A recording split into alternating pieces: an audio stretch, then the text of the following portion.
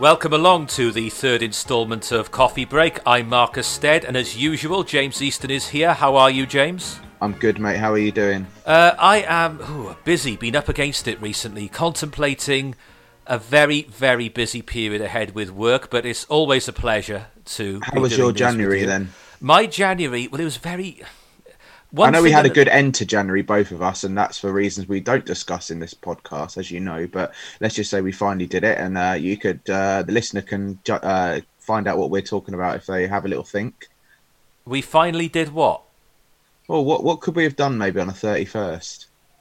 Oh, that, of course, yes, that. Yeah. You were out the country when that happened. I just had a nice dinner in Marrakesh that night, to be honest. I don't know what else happened. And for those who are still not sure what we're on about, yes, go and listen to 20 Minute Topic, where 20 Minute Topic last week with myself and Greg Lance Watkins lasted for a full hour. And we're not allowed to mention the B word. But here we are. Coffee break, that's a B word we can use. So your January was busier than mine insofar as travel went. Where have you been? Because you went to Marrakesh, but you did quite a bit of traveling. That was on holiday with the wife. Yeah. We went to Dubai with work, which is crazy because it was actually flooded in a lot of places in Dubai because I had some really bad weather when I was there. It wasn't the hot desert that I was expecting. It was floodplains everywhere. And so you weren't on the beach then or anything? Well, there's not really any beaches there apart from man-made ones. But no, it was. I saw AMG Mercedes cars absolutely up to the window height in water because people just thought they would drive through. It was crazy to see. Other than that, it was quite a quiet January. Just really cracking on with things at home, de-Christmasing the place, and really just getting on with it and thinking about where my next hot destination is going to be, booking new holidays and everything. Well, we've had quite a mild winter so far, but looking at the weather forecast, that's all going to change, certainly here in Wales in the early hours of tomorrow morning. We're recording this on the evening of Tuesday, the 5th of February. I think we're in for high winds. It's all going to change tomorrow, isn't it? But I still think it's fairly mild for this time of year. I mean, I haven't really seen a frost or any snow here. Have you seen it in Wales at all? No, we've had nothing like that. We've had not even on the high grounds up in the hills of the valleys. We've had nothing like that. Normally by this time, particularly on higher ground, you have seen some snow. We've had nothing of the sort. It's been an incredibly mild winter. But, it has. And when we normally see that is whether is it going to be another blast of really cold weather before we get the sun, or are we going to see something in March time maybe? Who knows? Well, I recall it was 2 years ago now. We had snow on St. David's Day, which is March the 1st. And people saw that coming for about 3 or 4 days in advance, and sure enough, it arrived, and it was supermarket shelves bare type snow. Pandemonium, I think the world's going to go. Yeah, it went on till about the 4th or 5th of March, so we're certainly not out of the woods yet. I know where you are down in the south coast, that level of snow is less likely anyway. But yeah, it's kind of a microclimate where I am. I think I'm protected by the South Downs. Quite often when I go over the South Downs when I'm driving to work, it can be one type of weather and one side the other side and sun the other or the other way around. It's a really weird microclimate down here. So it's meant to be one of the sunniest parts of the UK. It has won that award and accolade a few times in the past. I don't think it has for a while. So this is the Sussex coast we're talking about then? Yeah, the Worthing, Bognor, Littlehampton part of the Sussex coast. Yeah, so it's been an interesting January. We got lots of feedback from the previous podcast, so thank you very much for everyone who's listened to that and had various suggestions for topics and everything that's going on in the world. All the light-hearted stuff we deal with here, nothing too heavy at all. And TV. I have to be honest, looking at the TV, the new year, you normally get lots of new dramas, lots of new comedies, this, that and the other coming on TV, reality TV shows. I have to be honest, I have found the January TV schedule utterly, utterly uninspiring. Well, my wife would have to disagree with that because one of her favourite TV shows, Cold Feet's come back on. Obviously, they relaunched that about 3 or 4 years ago now, and I never really watched the original series, but she obviously got me into it, and I actually quite enjoy this, and they've got some quite hard-hitting storylines with cancer and everything like that, so it's quite a good thing to watch. Well, Cold Feet, I associate it with the late 90s into the early 2000s, and then it came to an end, and they brought it back, I think, 1, maybe 2 years ago. And about 3 years ago now, actually. They've done, I think this is a 3rd or 4th series back since the series has come back. Yeah, and they've kept it running, and the characters are that bit older, I'm guessing. But it's just very good. Yeah, it's one of those things. There's various series I've never got into. It's like people talk about 90s TV stuff like Our Friends in the North. I never watched that, and people tell me how wonderful that was. Now I should try and catch it. And This Life was repeated on BBC 4 recently. Again, another thing I've never seen. So are you now tempted to look out for repeats of Cold Feet from the first time round? No, I mean, to be honest, Vicky's sat there and watched them on repeat on box sets quite a long time. I mean, you look at really what's been on in January this year. I mean, Love Island's come back for a winter series, and both of us, me and yourself, don't watch that garbage. I think it's complete utter garbage. But I've noticed I haven't really seen much of it in the press as the summer series does. So has the Love Island wave been ridden a little bit too much, a bit like what they overplay with X Factor and, you know, Pop Idol and Britain's Got Talent? Have they just done too many of them and people aren't that invested in it this time? Right, I'll tell you why the broadcasters are so keen on these types of programmes. You can spend a lot of money on creating a drama or a comedy from scratch. And people will either take to it or they don't. But even if they take to it, they no longer need the TV guide to tell them when to watch it. They can watch it on their own terms. Now, I notice Sky have particularly got in the habit now of what little drama they still make on Sky. They'll release, if it's a 6-part series, they'll release all episodes at once. Yeah. And that's because they realise that the TV schedule is effectively redundant. You can watch drama at your own time and at your own convenience, and if you're recording it on your Sky box or on your Virgin Media box, you can zap through the adverts. So as far as a commercial side of things, and there's always a danger as well with a drama that viewers just will not take to it and it will flop. Now, with programmes like whether it's the X Factor or Love Island, or also live sport, can be said of as well. You have to watch it live for it to have the same impact because of the continuing narrative of it. Mm-hmm. If you don't watch it live, you will lose something important, and you will lose. You know, your phone will be going off with alerts about who got chucked off Love Island or who didn't win the X Factor and so forth. In a way that drama doesn't have that immediacy about it anymore. So TV in particular. The commercial channels in particular know the power in the modern age where the TV schedule is less relevant of big event live TV.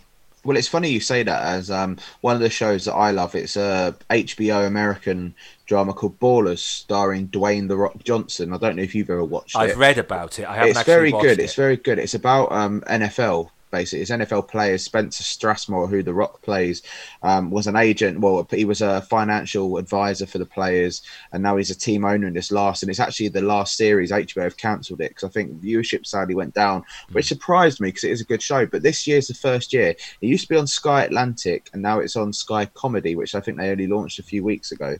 And it's all, you can watch every episode straight away, whereas before you used to have to wait week in, week out. Last 4 series, so that's interesting. I've already got through 4 series of that, and it's a shame because normally when I get to a point of TV that I actually really enjoy, the series seems to go really quick. Like last year it was People Just Do Nothing, which is starring Azim Chowdhury, who plays Chabuddy G, and you've got the guys that are doing an office style mockumentary about running a pirate radio station in Brentford in London.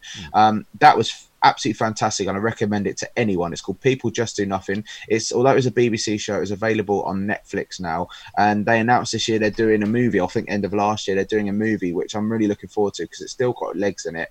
And the other one that I'm disappointed is coming to an end as well. It's called Modern Family, and I'm sure you must have heard of that because it's been running, I think, for 11 series now. This is the final one coming to an end. So it kind of really, I look at it and I think, what am I going to watch next? And I think I'm drawn more and more towards Netflix now, where they do a lot of these shows and they do release them in big bulks. I've been watching Sex Education, just finished watching a second series of that. Fantastic comedy. It's not about sex education as such, it's about randy teenagers, and the mother of one of the kids is a sex education therapist, and he takes some of her tips and does his own sex ed advice for students for money, and it's just a very, very good show. So you're watching all the high profile, all the highbrow dramas, are you? All the really upmarket posh stuff that will educate really you and broaden your mind. Yeah, exactly. But I mean, it's quite good. And next month we've got Narcos Mexico coming back, which is a fantastic drama on Netflix, which started out about the drugs trade in Colombia. And it's now moved on to Mexico, and that's another fantastic one. The drama and the effects in that are fantastic. And it's just brilliant, Marcus. And I know you don't use Netflix, but I think you have been able to watch Netflix from time to time through friends and family. But you should definitely try out some of these ones like Sex Education and Narcos. Well, yes, because what you've articulated there, and you've done it very well, is the changing nature of TV.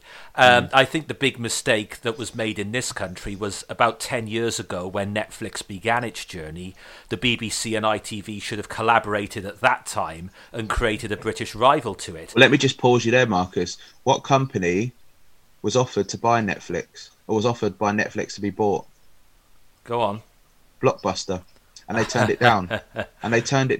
Netflix management offered themselves to Blockbuster to be bought by Blockbuster. Blockbuster said it will never take off. Well, Blockbuster. The irony of that. Well, Blockbuster now is down to just one store in the entire world. There's one in the United States. I think how many stores there used to be. I mean, I remember as a kid. I remember when I was first dating ladies, we used to go to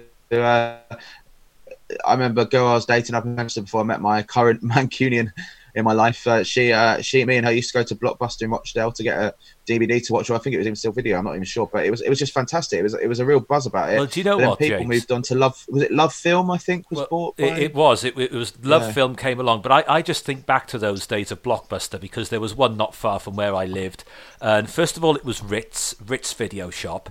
Then they got bought up by Blockbuster. And you go in there, and as soon as you open the door, that smell. Yes. You're completely right. Yeah. That smell, and it was an odd mix. It's the sort of smell you used to get when walking into a cinema of popcorn, because they sold popcorn. Yeah. And how can you describe it? Come on now. There's a generation 15 years younger than us that don't really know what we're talking about. Well, I always remember you walk in, and obviously at the door you've got the video drop box that you could put the videos in and return them, so you don't have to actually go in the store. You went in and there was a central sort of rental desk with sweets, popcorn, and then just rows and rows of videos. And I remember as a kid, like always trying to see if there was a mucky DVD or video just for a laugh. Usually would as a little giggling like teenager or school kid to try and see. But I always remember, and I'm pretty sure I went in there with my parents sometimes. And then it kind of stopped, and then Love Film, which actually, funnily enough, was bought by Amazon, and it ended up being Amazon Video UK. You look at it and you think these things have all changed, but how ironic. I still think it's amazing to think how big Netflix is now. And you look at it and think that could have been Blockbuster. Netflix would not have been around. Everyone would be like, oh, Blockbuster and chill tonight, as the saying goes. Yeah, it could have gone that way because I think there were two companies that were household names that didn't embrace digital and broadband in the way they should have done, and it caused their own demise. One of them was Blockbuster, as you rightly say. If they had launched that kind of service at that time, an on-demand film service, they would have still be around today. The second is Toys R Us. I think if Toys R Us had massively increased their online shop presence in the late 90s and early 2000s and had a warehouse delivery system, they may well have survived as well. And let me add a third one to that. Go on. HMV, which is still around, but it's struggling and it's not as we used to know it. Well, HMV went bust and started again, in effect, didn't it? I think they've gone bust again and started again. I think they've announced a load of closures, but and as you know for a fact, I had a temporary job at HMV, which I have to say was the worst job I ever had. It was awful. You would think it was the best. When I got the job, I was so excited. I got into store. They put me on a DVD section, which I didn't really want. I wanted to be on video or music or games or music. But the store was in Guildford. The manager wasn't a very nice person. He threatened me one time with like sacking me because I wasn't quick enough to restock the shelves. And you would think, Marcus, if I said, if you worked at HMV and you went out into the back office and the back room, the storeroom, how would you expect like DVDs to restock to be lined up? Would you expect them to be neatly arranged? Again, you're asking me about a world I don't know much about. Would you expect though? Would you think if you worked in a shop, would you expect stock to be neatly arranged so you can easily find it? Well, I'd expect it to be done in such a way that I can easily find it, particularly if I'm up against the clock. So I'd walk in and there was a pallet-sized load of DVDs that I had to find space for on the shelf, and if I didn't, the stocking system was literally just put the pallet in the back room, and then so there was never. If I need to get another copy, you'd have to spend half an hour sometimes looking for stock. And it was just awful, and I hated it. And I ended up walking out. It's the only job I've ever walked out on because it was so awful. But that was years ago. That was years ago. But I mean, working there then, yes, there were some great people that worked there. I made some friends, but I would never. I'm not surprised that the company's gone the way it has, because they haven't reinvented themselves either. Well, there's one of those things. It's like when we were kids, and I know you and I have talked about this in the past. Sunday afternoons, 4 till 7, you were either listening to Radio 1 or the Pepsi Network chart, or if you're a bit older, the Nescafe chart, you might remember. And the charts and the music charts were a big thing in those days. Nowadays, okay, the commercial sector seems to have given up on, commercial radio seems to have given up on that top 40 chart completely. Radio 1 does what it does on a Friday afternoon now. But even today's younger people, today's teenagers can't tell you what the number one is. They don't really care what the number one is. I couldn't tell you what the number one is really anymore. I mean, I don't even listen to it. I look at Spotify, I play now a lot of the time. That's what I use for my music, because I don't buy it anymore. I pay a subscription every month for £15. You make an interesting point, because this is how television and media and the way we consume media has changed. It's like historically, if you had one of the regional ITV licenses, it was effectively a license to print money, because there was no other way for people who wanted to advertise on television to reach their clients but to advertise on ITV. Certainly pre-1982, before Channel 4 existed, and it's only really from the late 80s throughout the 90s with the proliferation of satellite television, and then from the late 90s throughout the 2000s into the 2010s as the internet got bigger and bigger and alternatives like Netflix came along. And you can see now, it used to be, even 15 years ago, ITV, outside of the soaps, had 7 or 8 hours of original drama per week. The proliferation of advertising and the downturn in advertising revenue means that that's now down to 2 or 3 hours per week. Because, for example, it is much cheaper to send Joanna Lumley on a train with a producer and 1, maybe 2 cameras to Japan or the Himalayas and ask her to film a 4-part series about what she experiences on the trains and all that, and getting off in Japan and everything else, than it is to get a drama written from scratch, find the location filming, hire the actors, hire the producers, hire the directors, edit it down, and even after that it still might not work, and even if it does work, people are watching and zapping through the adverts.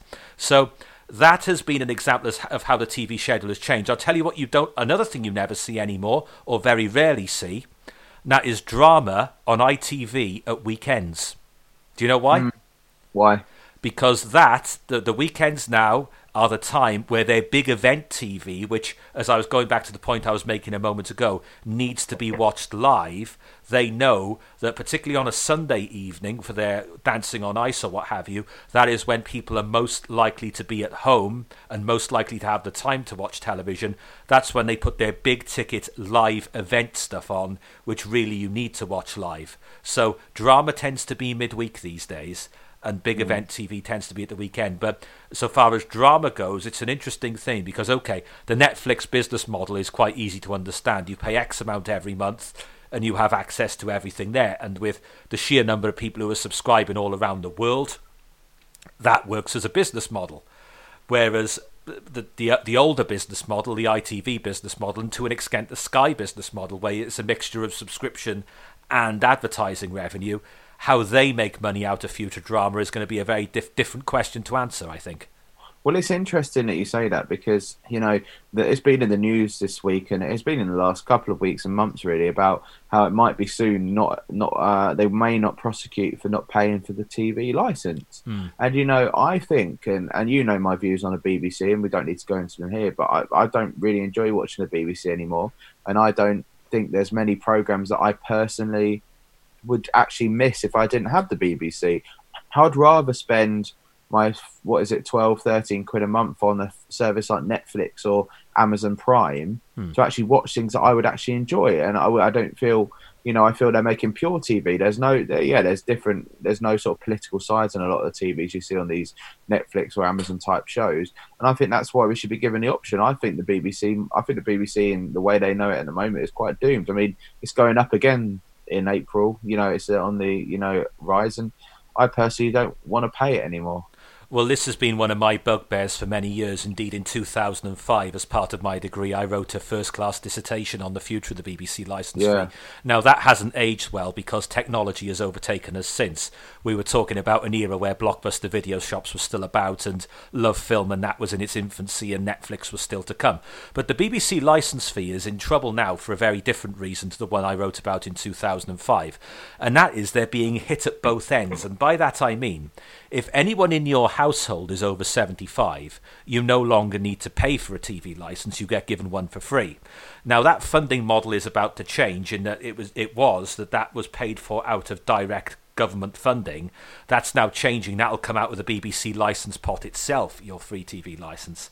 Then at the lower end of the market, there are a lot of people, particularly in their late teens and in their 20s and even into their 30s now, who have concluded that they can consume the entertainment they watch, whether it's Netflix or Amazon Prime, without the need for a direct TV connection. And therefore they don't need a TV licence. So they're being hit at both ends from that point of view. But the argument traditionally, and certainly in 2005 when I wrote that dissertation, in favour of the TV licence is, yes, it's £145 a year, whatever it is. There's no adverts and you can trust it to be impartial and they do it better than anyone else. But I think, hang on now. When you say the BBC does this, that and the other better than anyone else, what are they actually doing better than anyone else nowadays? Now, the throwback answer you get to that very often is public service broadcasting, stuff that appeals to a minority interest. But I think to myself, are they really doing that much anymore? Because BBC 4, which was actually one of the channels I watched more than any other, they used to do a lot of quite niche documentaries about some specialist interest, including some specialist interests of mine, the history of railways or, World War II documentaries and so forth, that reached a small audience, a niche audience, but a public sector audience, public service audience rather, not public sector, public service. Now, BBC 4 has its budget cut right back. They're doing far less of that. BBC 2 is also doing far less of that. BBC 2 used to be far more highbrow than it is now.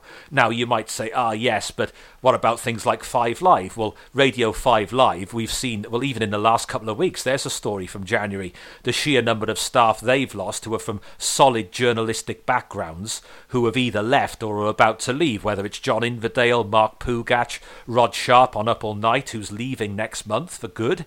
After 25, 26 years. When did it launch? 1994, so he's leaving. And Radio 5 Live is replacing that. They're chasing a non-existent youth audience with a lot of light and fluffy programming. Well, I don't think that's a good use of licence fee money. I think Radio 4 has been dumbed down. And if, for example, if you do want news talk nowadays, if that's what you're after, well, LBC is now a national station. It used to be London only, but you can get LBC across the whole United Kingdom now.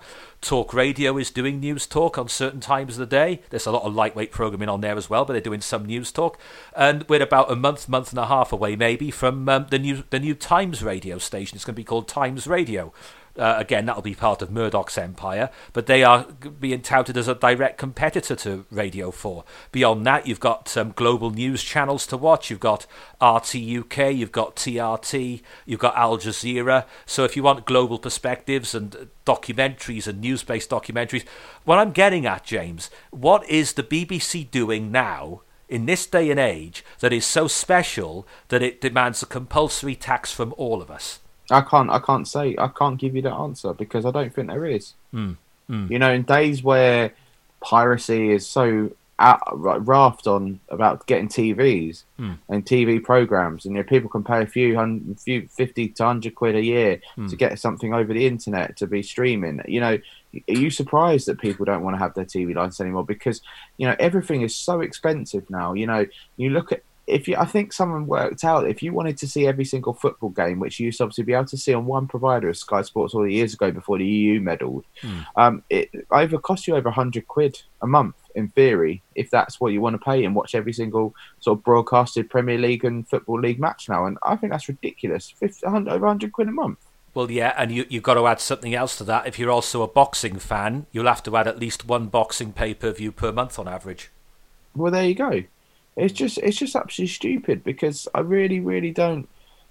We're going off on a tangent, but we are, but it's an interesting tangent. I'm quite happy to continue this discussion because, for example, I was thinking about this earlier on, and I got thinking quite deeply about this. boxing in this country today has never been better. British boxing has never been in better shape, and there's a reason for that. And that is when the National Lottery launched in the mid-1990s, it was decided that a lot of the money the government raised in tax from that was going to go directly into promoting Olympic sport. Because we were talking in the era, I remember the 96 Olympics when Britain won just one gold medal. It was the rowing gold medal. We won just one gold that year, and that was the low watermark. But John Major was Prime Minister at the time, and he said, look, we've just started this lottery stuff. We're going to invest in grassroots sport, particularly Olympic sport, in a major way. And you've got to wait a generation for it to bear fruit. But sure enough, by the time of the Beijing Olympics, in 12 years later, 2008, things were looking good. And then London, we obviously know about, was a huge success.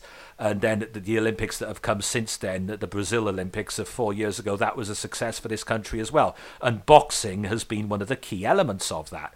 Now, in terms of British boxers holding world titles and Commonwealth titles and European titles, this is a truly golden era. But in terms of public awareness of boxing, it's lower now than it was in the 70s and 80s. Now, I don't know how much... I know you like watching Anthony Joshua, but you're not as avid a boxing fan and have followed it. Oh, mate, you could ask me about boxing. I wouldn't have a clue. I don't know the ins and outs.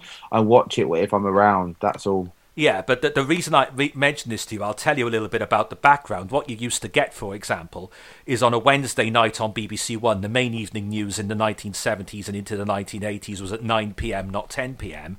And then at 9:30, you'd have Sports Night, which was a mini grandstand on a Wednesday night.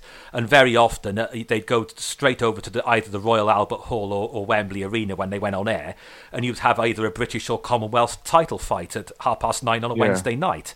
And most people who were sports fans in Britain would be able to tell you who the British heavyweight champion was, British middleweight champion, the Commonwealth middleweight champion. They would be household names, fighters like John Conte and Frank Bruno's journey up the ranks in the early 1980s before he made it at world level. And then ITV, as the 1980s progressed, there was a sort of cartel of promoters who had contracts with the BBC, the likes of Jarvis Astaire and Mickey Duff and people like that. Frank Warren, when he came through, a rebel promoter at the time, working with Frank Maloney, who we now call Kelly Maloney, signed a deal with ITV, and their programme Midweek Sports Special was a rival to Sports Night on the BBC. They were doing the same things. Then on Saturday night, you'd have world title fights regularly on the BBC or ITV. Grandstand and the ITV rival World of Sport in the 1970s and 80s would show you on tape the previous weekend's big fights from the USA. Now, nowadays, how many people can really tell you who the British heavyweight champion is or the Commonwealth middleweight champion? Because all these fights are tucked away on subscription or even pay-per-view channels.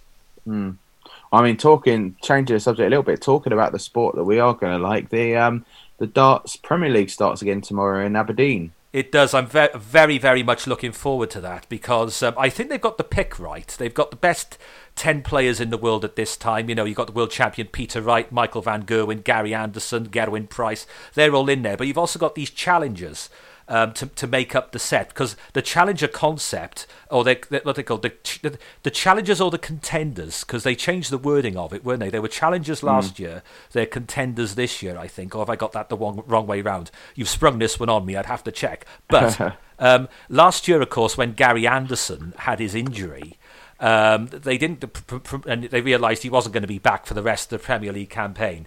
The people promoting it realised they had to do something about it, so they brought a challenger along every week to make up the numbers. And this year, looking at the various people, when it's in Wales, when they have their night in Cardiff, it's likely to be Johnny Clayton. I know in Nottingham it's going to be Fallon Sherrock. Is that where she's going to go? Yeah, the Sherrock of Nottingham. How's that? Very good. Very good. I got to give someone else credit for that, but he knows. I was going to say you should be a marketer for that. I didn't think of it. Somebody else takes credit for that. But so it's going to be a different person making up the numbers every week. But this is going to be every Thursday night now. I think very early on, it could even be tomorrow night. I'd have to check the fixtures. One of the first up will be a replay of the World Championship final, Peter Wright against Michael van Gerwen. Well, Peter Wright last weekend, of course, he won the Masters in Milton Keynes.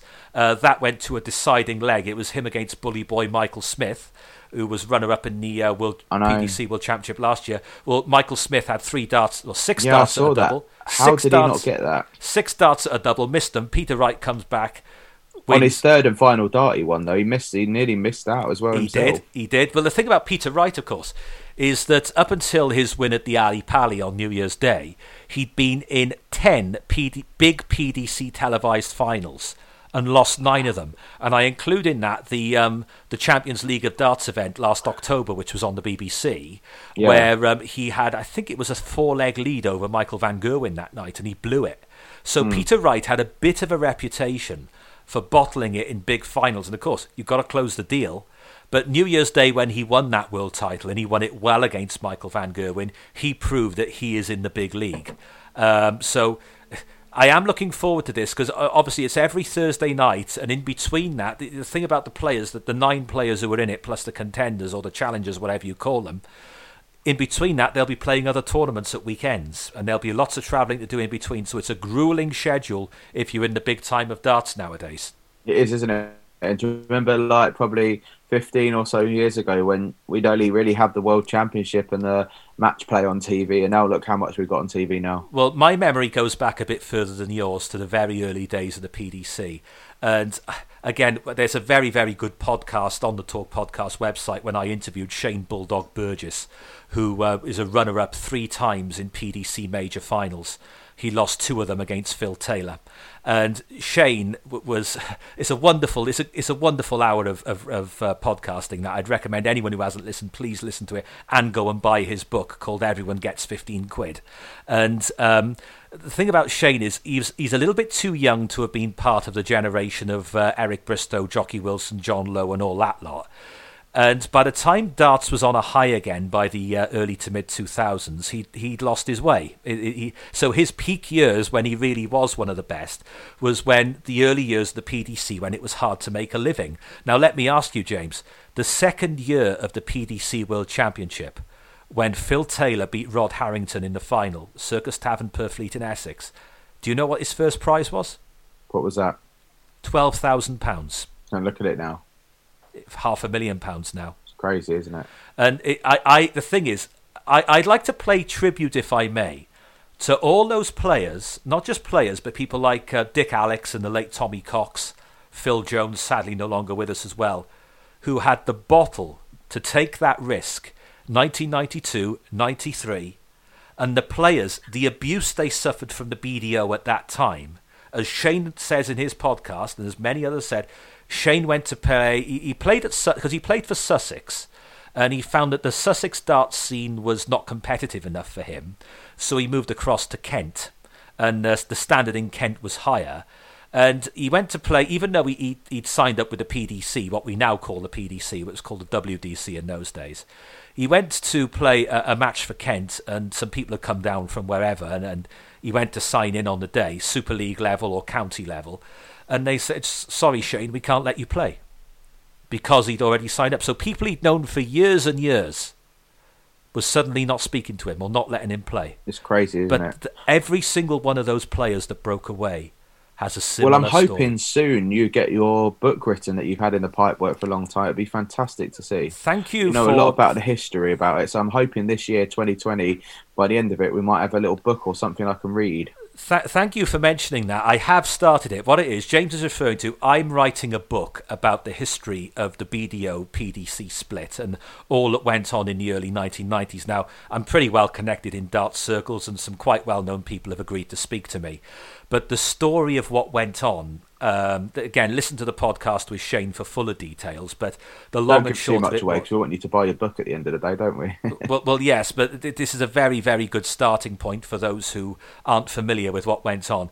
1988, there was plenty of darts on both the BBC and on ITV. Greg Dyke pulled the plug on all of ITV's darts coverage at that time. At the BBC, there were cuts made to the BBC North Sports Department in Manchester. Certain sports there were run by a guy called Nick Hunter, who had his little empire from Manchester. Darts, bowls and rugby league were all cut back at that time. The only darts left on terrestrial television at that time was the old BDO Embassy World Championship in the first week of January. So in other words, if you lost in the first round of that, and you just played badly once in effect, people would think you were rubbish. Well, you weren't rubbish, you just played badly once. But then that in turn would affect your ability to make a living on the exhibition circuit. So this situation dragged on for 2 to 3 years, and the players, led by Eric Bristow, met up with Ollie Croft, the BDO chairman, and they said, look, Ollie, can you guarantee getting us back on the telly? And he said, well, no. And they said, well, something has to be done. So the WDC, as it then was, the original plan was to run the WDC within the BDO framework, and for persuade Ollie Croft to take a sort of life president type role. He was having none of that. The Lakeside at 1993, January 93, the last unified World Championship, the atmosphere at the Lakeside was poisonous because a load of players were wearing WDC patches on their shirts. And they were told by officials in no uncertain terms to rip them off. And that was the start. Well, they knew then that there was no way back, and that it was clear the split was going to happen. But you know what, James? Even today, I was watching the latest YouTube video Chris Mason, my good friend Chris Mason, has given, and he talked about something I hadn't heard before, because Chris Mason was PDC, went to BDO, then went back to the PDC again, and he told a story about something that happened at the Lakeside in the year 2000. Have you seen this video yet? No, I haven't, no. Told a very interesting story. It was about the year 2000. The number 1 seed was Mervyn King. Number 2 seed was Chris. And they were told, he thought that the rules were you can have 2 shirt patches with sponsors of your choice. He was then told on the day that you have to take one of them off, and you have to put, you can only have one, so deals that were already in place were effectively null and void. From the players' point of view, they had to rub their own sponsors' noses out of joint, and they had to put on instead a patch of some bingo company, and they were told, you'll get £15, £15 for wearing the bingo patch. And, well, you can imagine this didn't go well. So Chris got all the players together who were due to play on that first afternoon, which included, obviously, himself and number 1 seed Mervyn King. And they said, look, this is totally unacceptable. Shall we tell Ollie Croft and Robert Holmes and all the rest of them that we're not playing? And the players said, yeah, go on. Well, this is going to look highly embarrassing because BBC Grandstand were due to cover it that afternoon live. Yeah. So they went to Ollie Croft and Robert Holmes and people like that and said, look, we're not playing. And they said, Ollie and Robert said, OK, then don't play. So they played this game of high stakes, OK, don't play. In the end, Chris and Mervyn and all the rest of them backed down. I personally don't think I would have done, but of course it's easy for me to say that sat here 20 years later. I wasn't there at the time, so, easy for me to say, admittedly. But this is the sort of nonsense that was going on as late as 2000. So it's a nasty business. It is a nasty business, mate, and I'm for one looking forward to reading a bit more about it in your book. Let's hope you get it out this year. So, well, on a serious note, I don't mean this in a flippant way at all. Yeah. But I need to get a move on because the last few years, so many people who I would like to have spoken to and interviewed have died. Let's work it out now. Eric Bristow, Tommy Cox, Phil Jones, Martin Fitzmaurice, Ollie Croft. I could go. I don't know what health Tony Green is in these days. I'm not a Tony Green fan, to put it mildly, but people are getting older, I'm afraid. They are. And that's why get the interviews locked down and then get it done. And I'm going to be first in the queue for a signed copy. Good man, good man. We look forward to that. But moving on to that, one thing I've been listening to, talking about podcasts, is have you ever listened to Peter Crouch's podcast? Probably one of the only good things to come out of the BBC nowadays, I say through Gritted Teeth. I've heard about it. I haven't listened to it. It's very good, Marcus. I do recommend it to people listening. I mean, obviously, listen to us first. But if you need to listen to some more things to get you through the month, why not listen to Peter Crouch's podcast, that Peter Crouch podcast? Very funny, gives an insight over to his career. And I've always liked Peter Crouch. Like, don't get me wrong, as an Englishman, he was a very frustrating player to have in the England national squad. Obviously, he's never played for a team that I supported. But, end of the day, I do like the guy. Did you know I had a chance to write a book about him once? No, I didn't know that, no. Yeah, this goes back to 2006 when I was doing stuff for the Haters Agency. They sent me an email saying, do you want to do a book on Peter Crouch? And I thought, wow, this, I hadn't even written a book at all by that stage. In those days, again, teenagers, it was quite normal in those days before smartphones for many days to pass between people checking emails and replying. The world was a slower place back then because you had to physically sit in front of your computer and check through everything. Yeah, so I replied about 3 or 4 days later saying yes, by which time they had offered it to somebody else, and they said, oh, but instead you want to write one on Frankie Dettori, which sure enough I did, and sure enough did very well. But I'm glad you mentioned that. I'm also glad, I'm very, very happy to say, Danny Baker is back podcasting. Oh yeah, I saw that actually. Yeah, I've never actually listened to one of his podcasts, but well, he's freed, I like the guy. He is freed from the shackles of the BBC now, following his sacking last year. Again, I think Danny, I think, is a unique broadcaster. He's been around a long, long time now. He's been doing this stuff since before I was born. I think these are brilliant topics that he's got on the latest edition of the Treehouse. Topic 1, get this: the shortest distance anyone's ever gone on holiday. That's not bad, is it? No, I can't. I mean, I can't answer it, but you throw that out to listeners, people will come up with good answers. Topic 2, your parents acting out of character. Yeah. Topic 3, the story of your middle name. Topic 4, you couldn't turn it off again. All 4 of those topics have potential for listeners. I think maybe for the next coffee break podcast, we should maybe get some of the listeners to tweet either of us or reply to your posts on Facebook and on socials and actually say, what would you give us 4 subjects and we'll talk with them. Well, yeah, we can certainly do that. I mean, my middle name is my dad's name, so that's that one. Yeah, I've got a very similar story. I've got the same middle name as my father and his father before him. I can't think. The shortest place I've gone on holiday, there's no point asking me, as I work for an airline and my holidays are normally quite glamorous and far away, as you know. Well, yeah, but there will be people listening out there, and again, Danny's been doing this sort of radio for years, who, I think now, it was quite normal, actually, for people living in South Wales to go to Barry Island for their holiday.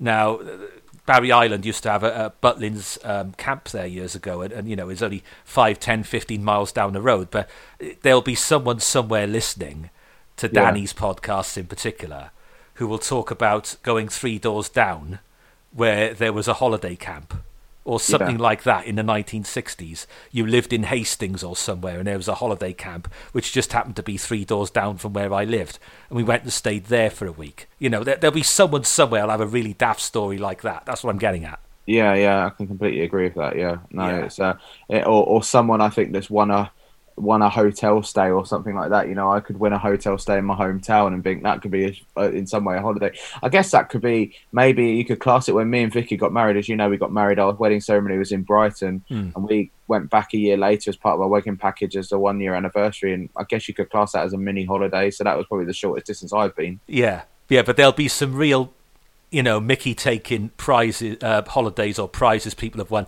One of my favourites is inappropriate raffle prizes. Now, I've got a good story on this one. It was at the Welsh Media Awards about 2-3 years ago, and the prize was a full Swedish body massage. Now, people in the Welsh media who might appreciate a full Swedish body massage, I don't know, maybe Ben Azakar, the weather girl on BBC Wales, might like a full Swedish body massage, or Ruth Wignall, who does the weather on ITV, might appreciate that. Who won it? The draw comes out. I think it was Hugh Edwards who did the draw. Who won it? It was a guy, and again, people in Wales know what I'm talking about. Outside Wales, you probably won't. A guy called Vincent Kane, who lives in Cyprus now. He's long retired. He is called, they call him the Welsh Jeremy Paxman. He was 82 years of age at the time. He's this hard as nails, real hard interviewer, no nonsense investigative journalist and interviewer who retired to Cyprus some years ago, but was at the awards ceremony that night and made a speech. Came over, an 82-year-old man, hard as nails, full Swedish body massage. So inappropriate raffle prizes is another good one. Wow, it's crazy, isn't it? Can you top that? No, I can't. Can you? Not for me personally, no. I've been quite... I've only won rubbish I don't really want at raffles, but nothing embarrassing or anything like that. I can't think the last time I ever went into a raffle, to be honest. So have you ever won a raffle? I think. Well, for me, I've won competitions on like media and social media and stuff. I think that the only type of raffles I do at Worthing FC, I do the sort of 50-50 raffle or the sort of goal time raffle, guess the goal time, and that's the kind of thing I do. But apart from that, not really any. So I'm not in it to win it from many things. You know, maybe the odd flutter on the football and betting game if I get some odds of something. But, yeah, well, that's a gamble. That's not a raffle, is it? Yeah. Well, No, I'm glad you mentioned a raffle. In some way, is a bit of a gamble because obviously you're putting money into something you might win, you might not. You know, Yeah. it's sort of it's a bet in a loose term. But you don't expect to win it, do you? That's the thing. No. With a raffle. So, talking of Worthing, you are now a commentator. Yeah, I'm commentating on our service RebelYell.live. I'm one of the commentators. There's a main commentator, and I do. Come on, give it a proper plug. Come on, you're on here now. Talk about. Well, yeah, we started it off versus Leatherhead in the Velocity Trophy a few weeks ago, and we did our first league game against Cheshunt in the league, and Worthing's still unbeaten in a long time, top of the league by 5 points, which is great at the moment. So it's a real good high in the club, and you know we purchased a subscription to Mixlr, which is a broadcasting website, which I'm sure you've been in the industry and have heard about before. Yeah. This is all done through the Supporters Association of Worthing, which I'm now on the committee of, which is fantastic. It's a really, really good system, you know. And we've got some microphones to use. My laptop. I've been even chatting to you about getting some intros done, which you're helping me with. And you know, we're hoping to launch it, and obviously with promotion possibly on the horizon. Come on, you're top of the league. You're not going to blow it from here, are you? Base. Well, when I will start thinking about real promotion will be next weekend. On the 15th, we play Folkestone, who are second in the league and 5 points behind us. If we beat them, we'll be 8 points. That's when I can start maybe thinking. Yeah, so you're not counting your chickens just yet, No. a bit like Liverpool in effect. No, not exactly. No, not at all. But we've also got the fanzine, which we launched at the beginning of the season, and we're soon to start another podcast, which obviously I've got all the tips from doing this with you, Marcus, on Talk Podcast platform and Coffee Break and our podcast. We're going to start a monthly review podcast of Rebel Yell, the podcast. So yeah, I'm sure you've said you'll promote it on here. You'll send a little link, which would be great. See what your listeners think. We'll stick it on the Talk Podcast platform if you want to spread the word. Yeah, that'd be amazing. Help spread the word a little bit, and you know, see what your people that don't know anything about Worthing and maybe even non-league football hear about what we got to do. We got some really good features coming up, things that we're really excited to talk about and discuss. So yeah, I'm looking forward to putting it out. But I know you listened to it last week and you enjoyed the commentary. I'll be it again. I did. I have a lot of time for people because I know to run any football club, particularly at non-league level, requires a lot of volunteers and a lot of people have to put a lot of hours in just to keep the whole thing ticking over. And you find at non-league level, whether it's National League, whether it's the lower tiers, the level Worthing play, whether it's the Cymru Premier in Wales, there's that sense of community you get. You get the sense that there's a lot of volunteers. I mean, I've been going to a few Barry Town United matches recently. I was at an absolutely fantastic 7-1 victory over Carmarthen Town just on the 18th of January, in fact. Now, I sent you the goals from that the other day. Did you see them? Yeah. It was great, wasn't it? A real 7-1, wasn't it? 7-1. Well, boom, boom, boom, boom. Kane McLagan really was in the room to get the chant going there. There was an absolutely superb volley, and then there was a later goal from him. Former Southampton player Kane McLagan scored 2 goals of the 7 that night. It was fantastic. But what you realise just being there is whether it's the person serving the teas and the coffees or the girls behind the bar or the volunteers who sort the pitch out and everything else, there's a real community feel that everybody has to pull together to do their bit to keep these clubs alive. It's the same at Worthing, mate. I mean, when's your next Barry game going to be, or when are you eyeing up? I don't know when I'll go there. They're playing on the 22nd. They're playing Carnarvon Town on the 22nd because for those who... Oh, no, sorry. No. There's a game on the 8th, Saturday the 8th against Connors Quay Nomads. That's at home. I beg your pardon. And what's happened now? There's been a slight. Is that this Saturday? Yeah, it will be. But can you get to that one? I don't know. I'd probably not because of work commitments, but I may do. But looking at it now, the Cymru Premier is split in 2, like they do in Scotland. So the remainder of the season it'll be all tough games all the way from here on in for unbelievable Barry Town. But it's an exciting league. They're looking at it now. They're in 5th position at the moment as things stand. And obviously they'll have to play the likes of Newtown, Bala, Carnarvon, Connors Quay Nomads and the New Saints. The New Saints have got a 4-point lead at the top of the table. TNS, Jeff Stelling's favourite team, that is, of course. So I will get down there again because I like the atmosphere and I like the sort of people you meet there. And it's quite a story that the revival of Barry Town United after all that they went through in the 2000s and the early 2010s, and the fans there are loyal to their cause. So you get the same feel at the football you watch at non-league level there. So if Worthing get promoted from this, they're in the National League South next season, aren't they? National League South, which in theory is 2 promotions away from the Football League and League Two, but obviously that's a very big step up because, as you would know and I know, that you have to go full time for that. You would be able to do that as a part-time club as we are now. So, you know, at the end of the day, it's an amazing thought. You know, there's a lot of things that we're looking forward to doing soon. Yeah. So, when they take that step up, what changes will need to be made to the club for that step up? Well, I'm not 100% sure. From what I've heard is I think they've got to add a few more seats in the stand. I think there's got to be a minimum amount of seats, and I think they've got to redo a few more of the other stands. There's got to be like 3 or 4 different entries to the ground and easy way of segregating the ground, which, I know you don't know yet, but in non-league at Worthing, we basically mix. It's not like going to Cardiff or Swansea as you did with me versus Charlton, and you're stuck in one end. It's going all of the, you know, you just basically swap ends at the end of the match, which is fantastic. So each half you're basically behind the goal your team's shooting towards, which is brilliant.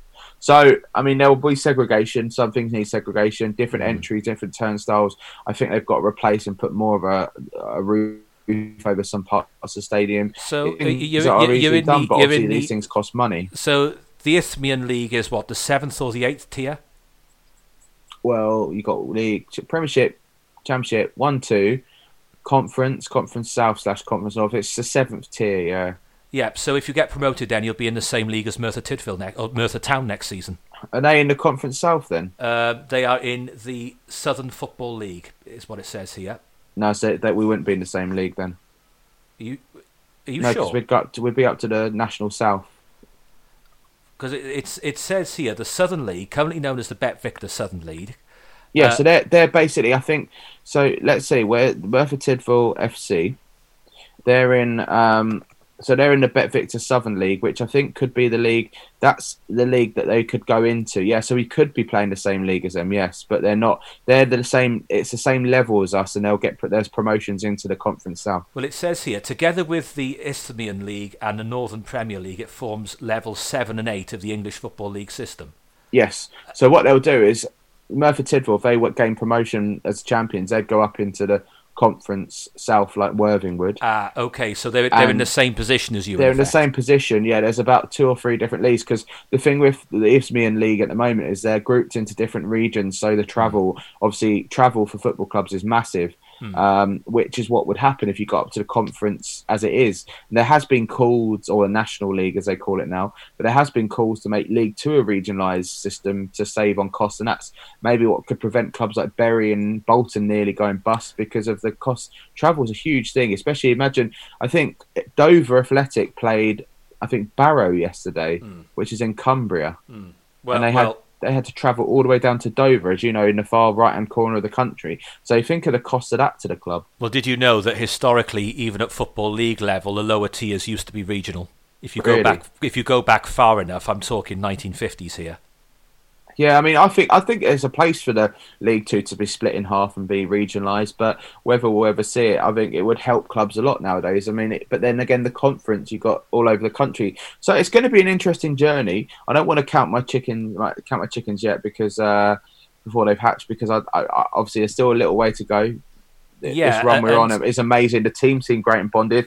I went to Brightlingsea away in the middle of January, and we were on the coach, which we shared with the players, and there was a great atmosphere on the coach. The players were all happy. The management was great. There was some real good banter, and it was a real great experience that was, and something I'd like to repeat again. And it just shows how fantastic and how bonded the team seem at the moment. Yeah, but this brings me into what I was discussing with Jeremy Jacobs, who's a big supporter of Margate, who play in the same league as Worthing, and he said to me, we were talking about the formation of the what was then called the League of Wales in 1992-93. Now, Jeremy can remember, because he's been supporting Margate for a very long time. He said in that era, before then, Barry Town and a number of other teams were playing in the same league as Margate.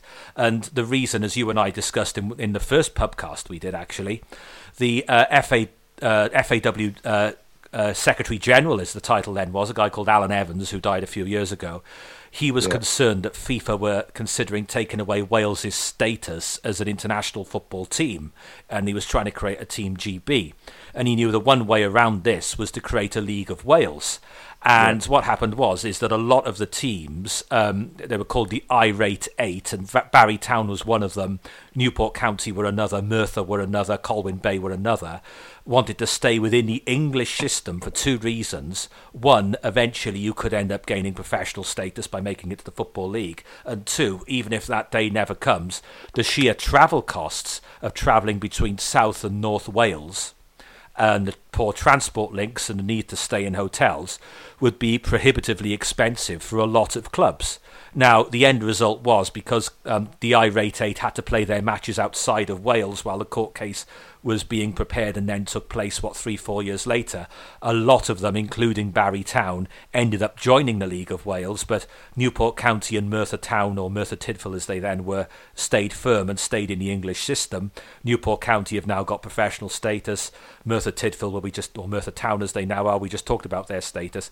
So it gives you an idea of the bitterness that existed in the early to mid-90s in Wales when the non-league teams were being forced out of the English pyramid system to create what we now call the Cymru Premier. And you've told me that story before, so you're making me feel really sleepy now, mate, and really tired, so I think I'm going to go to bed in a minute, and you'll know why I'm going on to this, because I think you've got a story to tell us about a pillow. Yeah, I'm sorry for sending you to sleep, but I'm sure a lot of listeners will love that story. Well, did you see what I did there? Yeah, it's clever. It's clever, but you're trying to make out I'm boring my listeners.